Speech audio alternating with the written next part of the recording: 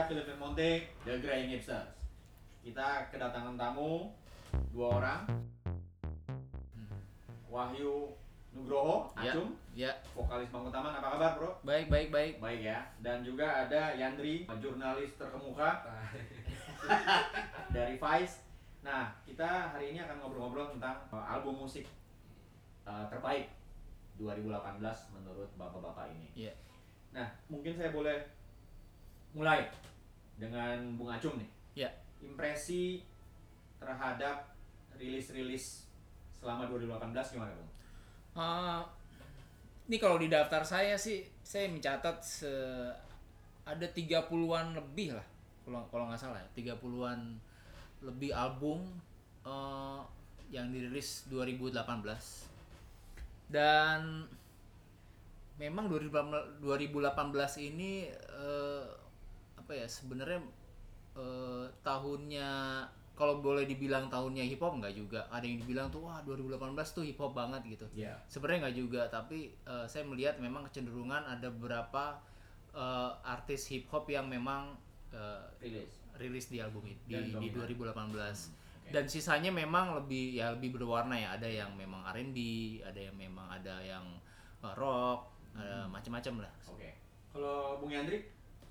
Yang paling kerasa mungkin banyak musisi main aman ya, coba keluar materi sebelum pemilu kan, karena pemilu nanti kan tentu mau konser tuh susah ya. Jadi beberapa nama-nama besar itu keluar single dulu, baru mungkin nanti materi kedengerannya gitu sih. Kemarin ngobrol-ngobrol sama beberapa teman, ada yang berencana rilis materi mungkin setelah Juni tahun depan, karena emang percuma juga gitu ngeluarin sekarang dan nggak terlalu apalagi Januari sampai April mustahil sih dapat space untuk manggung. Jadi kayaknya bukannya malah banyak ya kalau mau mau jadi artis kampanye sih mungkin ya. Cuman kan kalau anak-anak side stream gitu tuh apa yang mau kan yang enggak. Tapi bukannya kita justru dari sisi pendengar butuh ya, karena daripada pusing politik terus sampai April, kan kita butuh hiburan-hiburan dari dari musik, dari macam-macam gitu.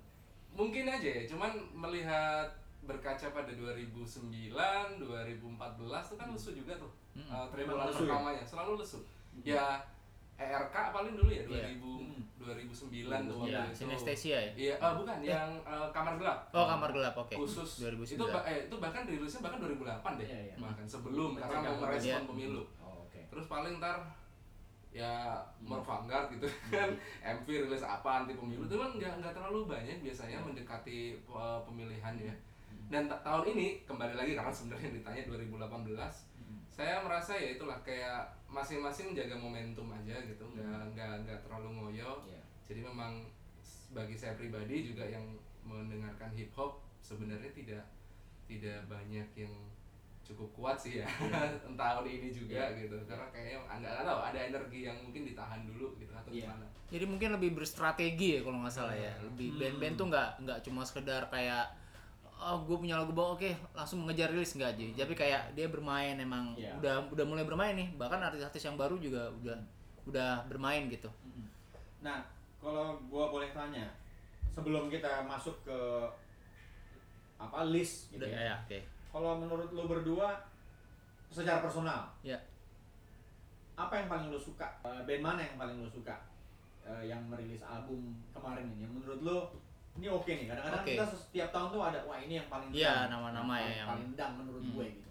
Satu aja yang menurut lo paling kalau secara subjektif sebenarnya ada pilihan. Gue ada 2 pilihan sebenarnya, yang objektif yang gue suka, atau memang yang subjektif yang mungkin belum banyak orang yang suka gitu. Yang kalau subjektif banget gue si Pangalo sih. Pangalo ya. Pangalo itu memang dia out of nowhere, kalau di radar itu dia nggak terlalu kedengeran, terus tiba-tiba dia mencuat dengan segar ya, itunya sih. Kalau lu? Bab lah. Sebenarnya udah kedengaran dari tahun lalu. Itu dia anggota Kuldesak, itu kolektif hip hop di Jaksel gitu. Jaksel. Anak Jaksel banget ya. Terus dia kan bab Yosuki itu moniker dia untuk jadi sebagai produser. Itu dia menarik sih, itu gila tuh anak itu. Ya gitulah kayak new breed of hip hop artist gitu di kancah yang ada. Maksudnya kan selama ini teman-teman kan kuat di kolektif gitu ya. Maksudnya kalau Bab menurutku cukup individualis tapi hasilnya dia berani bikin sound yang segar tahun ini ya untuk rilisan hip hop. Jadi ya kembali karena saya lebih banyak mendengarkan hip hop, jadi Pangalo setuju banget. Pangalo itu kayak anak semester 5 terus 4 gitu terus bikin album. Menarik sih. Ada beberapa yang mentah gitu tapi energinya vibe-nya oke banget. Nah, kemarin Vice rilis album terbaik. Boleh ceritain nggak? Kan karena metodenya agak unik juga nih. Dalam merilis album itu. Jadi itu kayak snowball ya. Lu nanya si artis yang bersangkutan album yang paling baik menurut dia. Nah, ini boleh diceritain nggak gimana? Karena ya gini, Kaleidoskop itu kan kami pikir tetap perlu ya. Pengennya sih sebenarnya bikin semua aspek budaya populer kayak buku, film, musik. Cuman nggak mampu. Dalam artian itu butuh effort gitu. Ya kalau mau beneran, kalau mau ngasal selera pribadi sih bisa-bisa aja. Makanya kita nggak berani. Dan lagi sebenarnya soal musik awalnya kita juga nggak cukup percaya diri ya. Di tahun 2016 ketika kita mulai bikin Kaleidoskop pertama, kita juga bukan pakar gitu. Jadi atas kesadaran itu, kesadaran atas keterbatasan kami di redaksi, kami berusaha bikin pendekatan cari aman sebetulnya. Sebenarnya pengecut juga gitu. Jadi kita bikin waktu itu 2016 favorit lah, terfavorit. Aman banget ya. Nggak boleh di depan gitu, nggak usah di depan, itu faktor favorit kami gitu, bukan terbaik.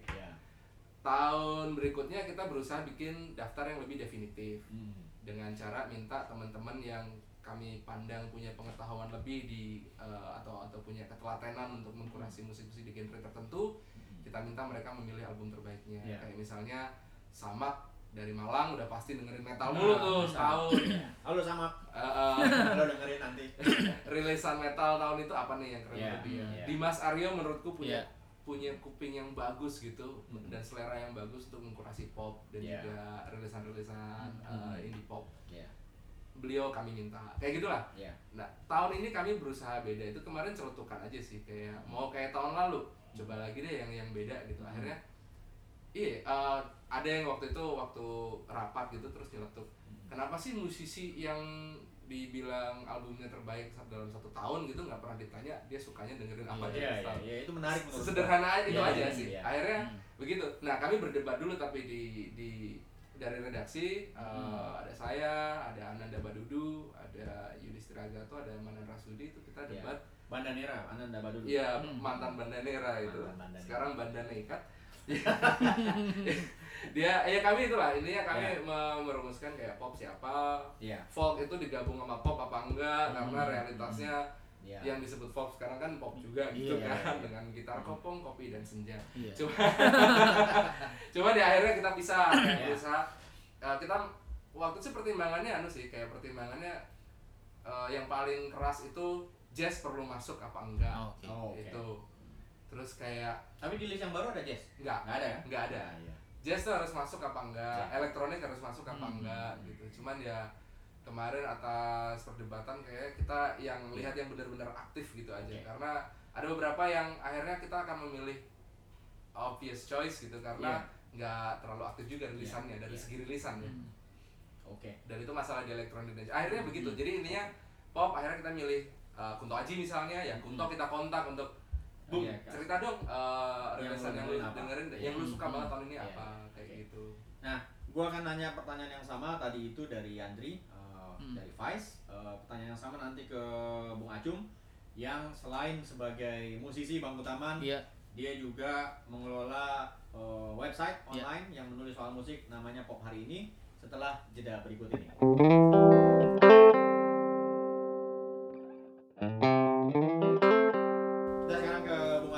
Mungkin kalau di Pop Hari Ini ada proses yang sama kan dari seperti yang dilakukan oleh Yandri dan teman-teman di tentu ya.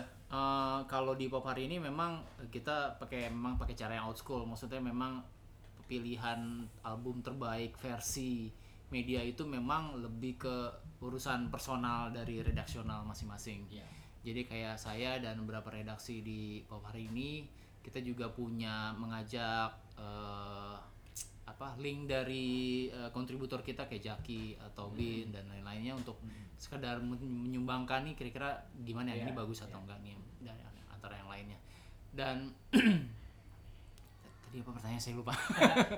Prosesnya lebih kita mau flooring dulu ada berapa yang seperti saya bilang itu ada sekitar 30 atau 28 album. Dari situ kita sebenarnya nggak memilih berdasarkan genre tapi lebih kayak oke, kita ngeliat mana yang paling kuat nih secara mayoritas mana, tapi ada album-album yang kayak nggak kedengeran kayak Pangalo tadi tapi sebenarnya ini bagus secara subjektif kita suka gitu dan oke ini bagus gitu ya, jadi akhirnya si 10 album itu. Nah kalau sebelum kita tanya listnya, menurut lo berdua bikin list itu album terbaik lah favorit, pentingnya apa sih?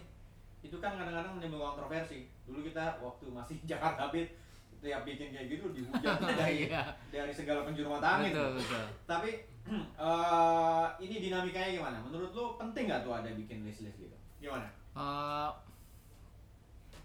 Daftar ya itu yang terbaik atau kaleidoskop tadi itu sebenarnya memang terutama lo sebagai musisi. Iya. Kadang-kadang kan gua bayangin musisi ada list terbaik karya gua jadi gua ngomong dua nih berarti sebagai musisi. Sebenarnya ya sebagai musisi nggak menafikan juga karena si album terbaik itu memang matters buat kita ya. Jadi semacam kayak kemarin itu saya barusan menulis tentang 10 tahunnya Santa Monica. Yang albumnya Curiouser itu dia masuk ke nomor 3 Rolling Stone Indonesia. Nomor 2-nya Padi atau Slang gitu. Dan saya protes sebagai penulis itu. Wah, akhirnya harusnya ini nomor 2 nih. Gitu kan. Nah, terus kayak itu bagi musisi sebenarnya itu penting banget karena itu memang kayak ada media yang mengapresiasi dia gitu dan mungkin bisa memang itu bisa jadi cerminan dari pembacanya media itu juga gitu. Dan kalau sebagai medianya juga itu penting bahwa album itu sebenarnya mencatat dinamika dari musik di tahun itu. Jadi kayak tahun ini bisa jadi kita bisa menemukan banyak ketertarikan, misalnya banyak hal-hal menarik di tiap tahunnya. Misalkan tahun ini lebih banyak hip hop. Tahun ini kenapa banyak elektronik? Tahun ini kenapa banyak folk gitu misalkan. Itu sebenarnya kayak gitu. Kalau menurut lu penting nggak tuh bikin list? Apa gunanya? Dari sisi kritik musik mungkin baik ya. Karena berarti kita juga mendorong musisi karyanya semakin baik kan gitu ya. Yang sebenarnya list atau daftar terbaik itu kan apresiasi. Yang pertama dari sudut pandang saya sebagai pengelola media, dia apresiasi terhadap ada effort teman-teman musisi bikin, mungkin ada yang punya effort lebih dibanding yang lain gitu dan kan kita apresiasi untuk pencapaian artistiknya atau apapun lah alasannya. Dan yang kedua ya berbagi referensi. Itu menurut saya ini sudut pandang sebenarnya sebagai sesama penggemar musik ya. Karena kayak sama seperti yang dibilang oleh Bang Acum tadi, kadang orang kan tidak cukup punya energi untuk memantau semua hal yang menarik di lanskap budaya populer. Daftar itu sangat membantu.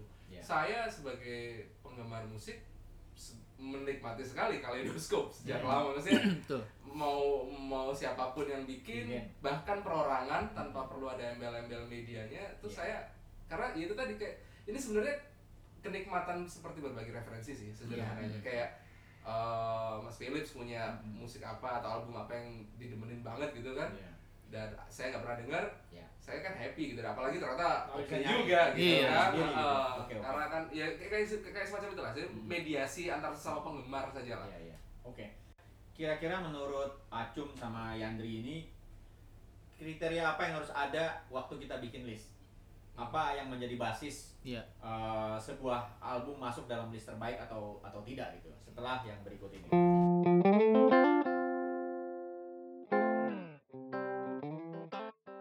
Kita kembali lagi bersama saya Philip Vermonte, The Grand Hipsters. Ada Wahyu Acum dari Pop hari ini, juga vokalis Bangku Taman. Ada Bung Yandri dari media Vice yang terkenal itu. Asik. Oke, kita kembali ke pertanyaannya. Kira-kira kriteria minimal buat Bung berdua nih, sebuah album dikatakan masuk atau enggak dalam list. Apa yang paling penting harus ada sehingga dia bisa, oke, ini bagus nih.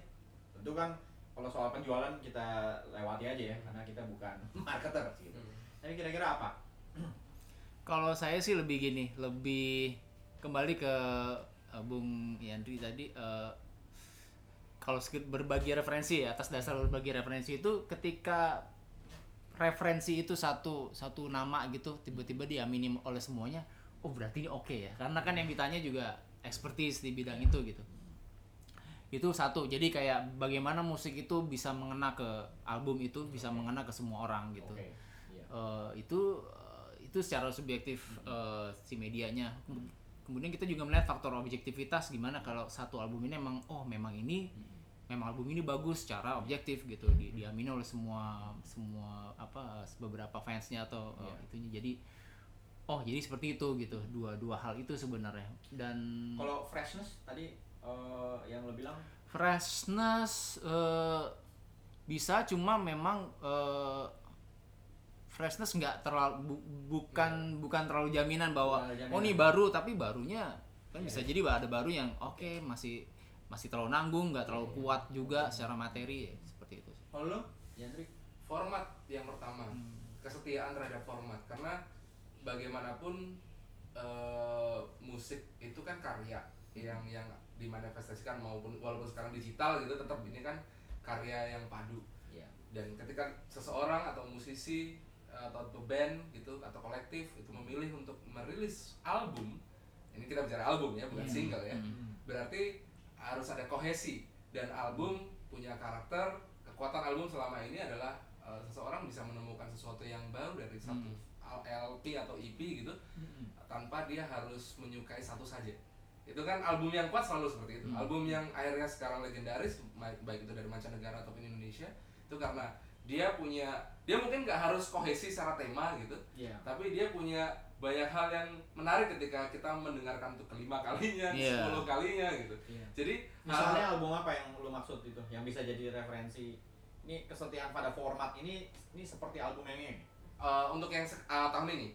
Enggak. Kan lu bilang katakanlah gini lah, album legendaris sepanjang masa. ya suka nggak suka ya, walaupun mungkin terlalu sering disebut ya, misalnya Guru Gypsy.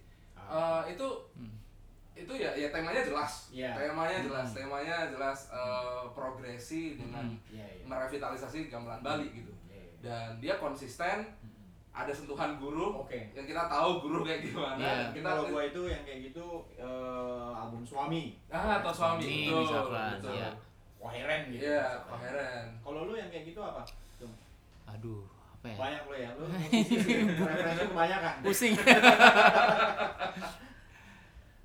Lu netral, nggak berani dia musisi nyala musisi apa lain. Ya mungkin misalkan kalau di kasus gua semacam ada satu ledakan yang bagus di album netral, misalkan album minggu ini misalkan, semacam kayak ini berbeda dari album yang lain, tapi ini bisa kalau saya ngelihat itu bisa mereferensikan suasana di tahun segitu gitu, 98. Bandembo juga sama, maksudnya Bandembo atau Badai Pasti Berlalu itu kan secara tema beda-beda tuh lagunya, maksudnya enggak, tapi itu album enak didengerin utuh gitu sebagai album, mau di skip mau enggak itu sama enaknya gitu.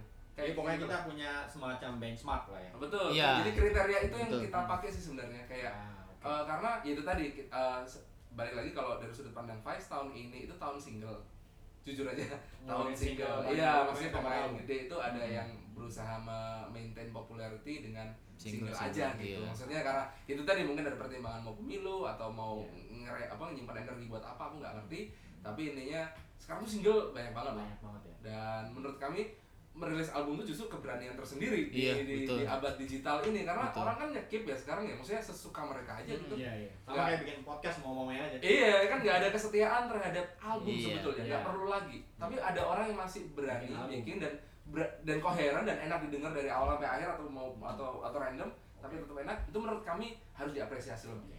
Oke, kita break lagi sebentar. Setelah ini kita akan kembali masih bersama Yandri dari Vice dan Wahyu Acum dari Pop hari ini. Saya Philip Vermonte, The Grand Hipster.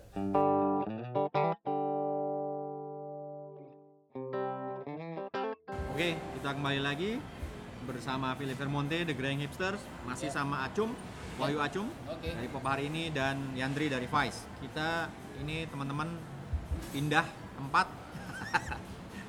karena terusir dari tempat sebelumnya. Jadi ini kalau ada dengar suara-suara dapur ya tolong dimaklumi aja. Oke, kita lanjut. Saya mau mulai dari Acum nih. Oke. Kalau boleh minta list 5 atau 10? 10 boleh. 10. Oke. 10 album rilis 2018 album Indonesia menurut Wahyu Acum apa aja nih? Jadi ini Grand Hipster pertama kali dengar nih ya. Pertama kali Grand Hipster. Padahal daftarnya belum dirilis nanti tanggal 3 kalau nggak salah. Oh, siap. Oke. Langsung aja nomor satunya ini dari nomor 1 itu mantra-mantra si Kunto Aji. Kunto Aji. Oh, berarti sama Vice kalau nggak salah. Oh, Vice juga ya? Nggak jauh beda lah, nggak jauh beda. nggak jauh beda. Yang nomor 2 nya ada Pangalo. Pangalo. Ya, Hurje ya. Terus yang nomor 3 ini ya menarik dari Sade Susanto dari Semarang dia. Albumnya itu Checkpoint. Oke. Dan nomor 4-nya ada unit R&B Koldiak dari Malang. Dari Malang. Judul albumnya O. Dia ada agak urban pop gitu lah. Ya. Terus nomor 5-nya ada Anomalis. Album terbarunya dia Cipta Rasa Karsa. Oke. Menarik. Dan peringkat 6 di dekat. Ada dekat dengan Numbers. Terus 7 kita coba ke Bandung, itu ada The Panturas. Nah, Nangor ya. Jatinangor. Kampus gua tuh. Kebanggaan Nangor tuh. Nangor. Menarik karena musik mereka ya apa? Untuk 2018 ini belum ada satu musik yang menurut kita sekedar hura-hura, kayaknya mereka cocok. Oke. Terus 8 kita harus mengapresiasi Nonaria di albumnya. Terus 9 adalah album kedua dari Rekti dengan Munernya. Muner. Judulnya Om, judulnya OM. Terus yang peringkat 10 itu ada Dansky Nine. Itu semacam kayak dia R&B tapi dia sebenarnya instrumental. Menarik sih. Oke, thank you.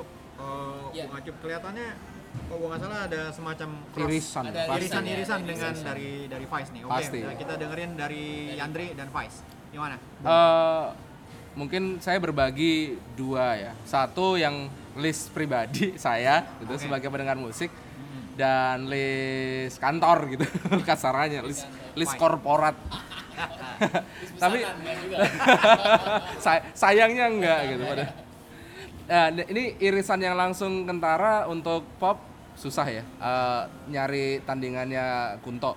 Maksudku gini, secara lirik mungkin nggak ada yang wah banget sih dari Kunto itu, tapi dia berhasil melanjutkan apa yang coba dilakukan di album sebelumnya, Generation Y.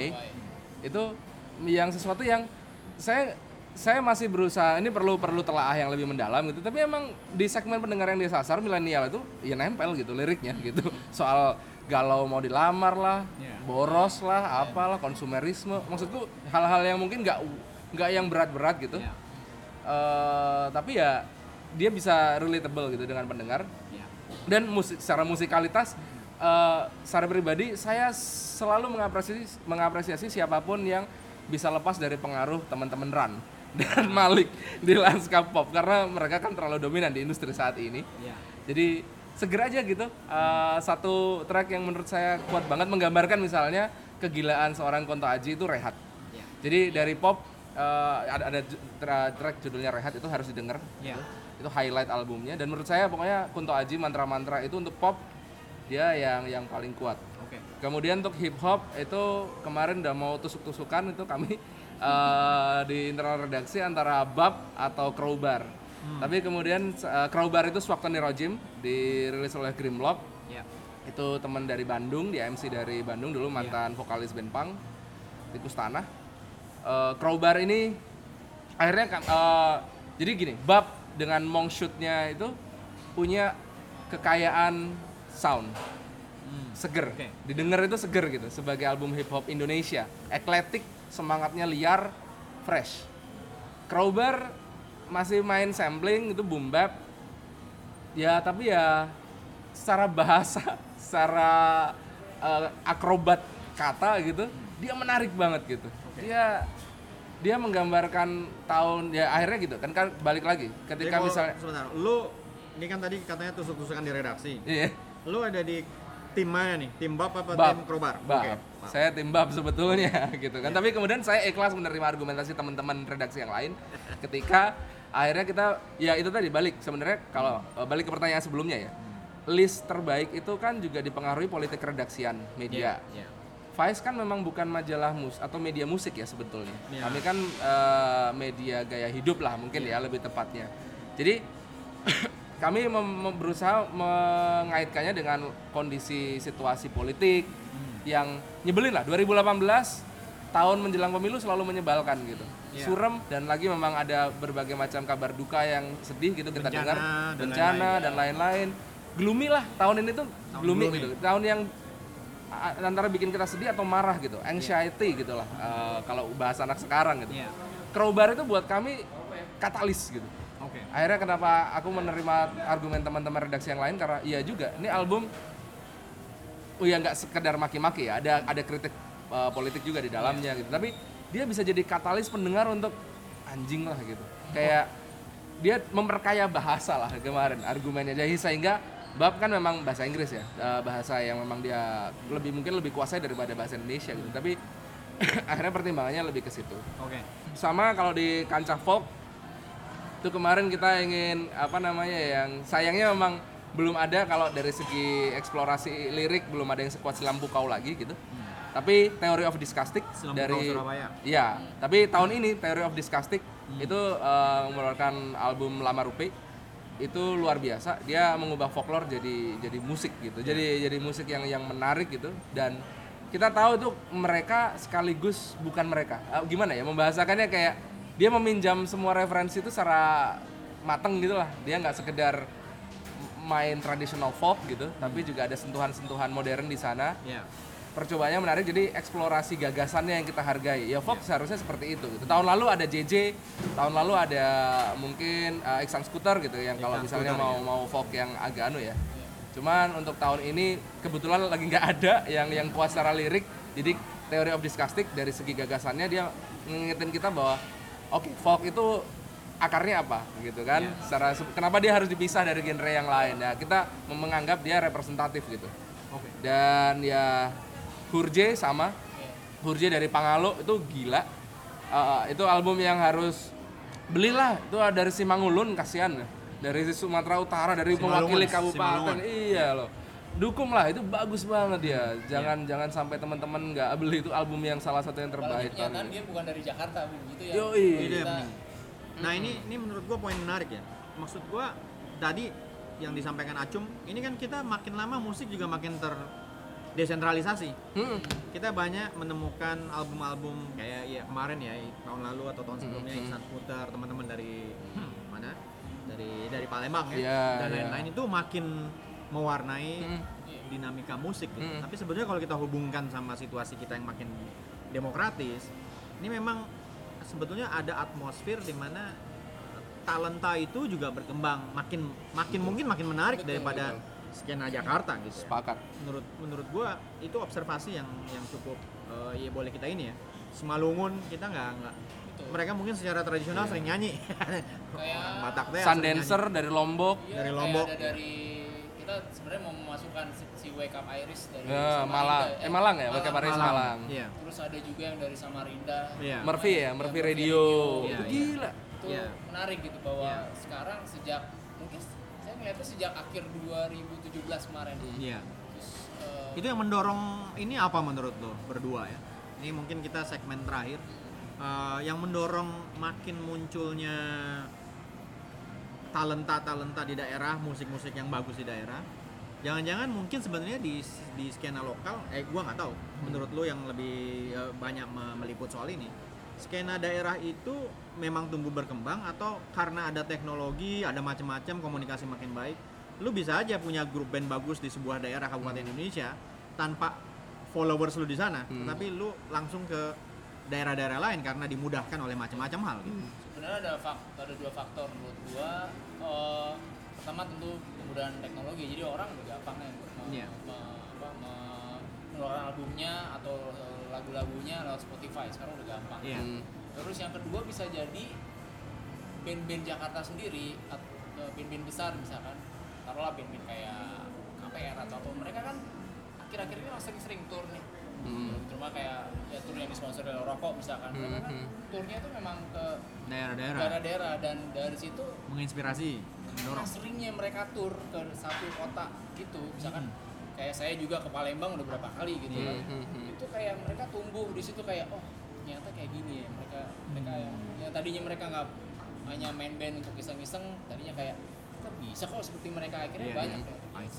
Kayak seperti itu gitu. Oh lo? Mas Acum, budget LP 8 lagu tuh sekarang berapa kira-kira? Produksi ya? Kebayang lah jadi ambek bisa jadi materi yang dirilis. Untuk rekaman sendiri itu sekitar 8 sampai 10 juta rekamannya. Untuk semuanya ya mungkin sekitar 15 tuh jadi album. Itu jauh lebih murah dibanding dulu. Oh iya jelas. Nah, dan sekarang ada option kan. Nah, itu dia.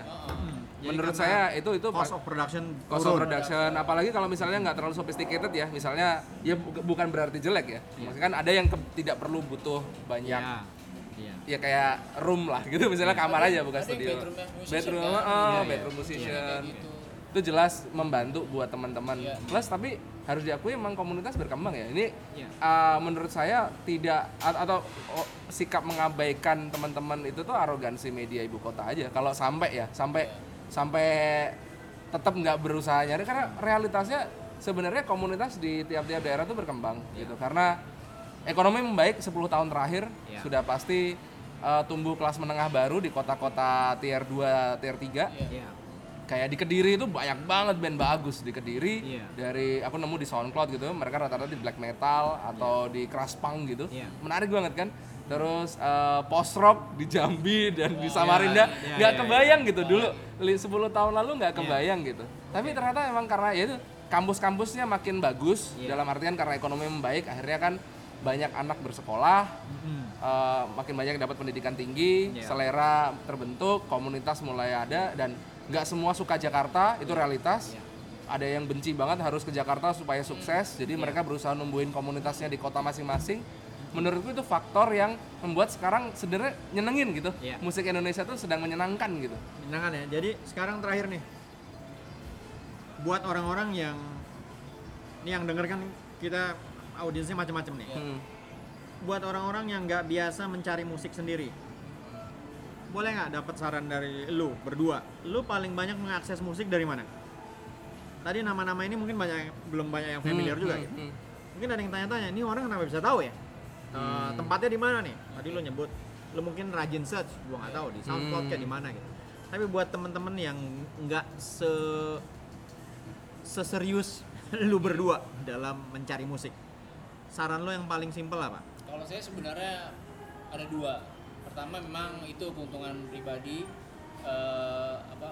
kita sebagai jurnalis banyak banget dapat email, kiriman, press release, ada lagunya, terus ada link Spotify-nya, di mana kita bisa nyari. Itu pertama. Dua itu tentunya dari kita sering nonton sebenarnya. Kalau dari awal mungkin ya lu sering nonton band.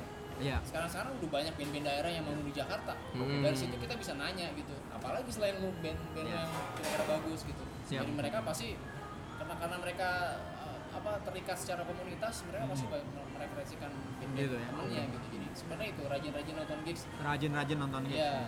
Lu baca pop hari ini. Seriusan? Kan media musik. Vice bukan media musik. Itu dia makanya kan. Gitu ya. Tapi itu membantu dalam artian media yang fokus di musik. Menurutku harus diapresiasi. Teman-teman, itu kan sekarang nggak banyak nih sayangnya. Webzine nggarap musik atau situs yang khusus mendedikasikan kontennya untuk musik itu kan nggak banyak. Jadi kan itu panduan menurutku untuk yang teman-teman yang mungkin awam ya atau baru mulai ingin bangun taste gitu.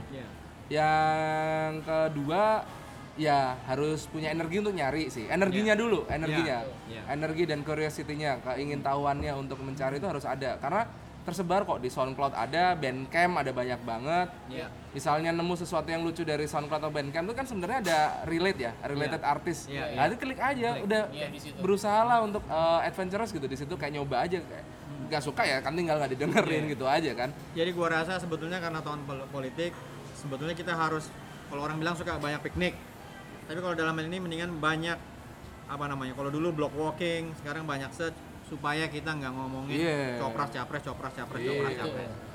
Mungkin itu teman-teman, waktu kita sudah habis. Tadi banyak saran dari teman-teman, dari dua teman ini yang menurut saya sendiri banyak belajar. Mudah-mudahan juga berguna buat teman-teman yang masih mau cari musik, dan mudah-mudahan tadi album-album ini dicari orang banyak supaya musik Indonesia makin berkembang. Saya Philip Vermonte dari The Graying Hipsters bersama Yandri dari Vice dan Acum dari Pop hari ini. Terima kasih ya, bro. Terima kasih. Sampai ketemu Sama-sama. di episode berikutnya. Thank you. Yo.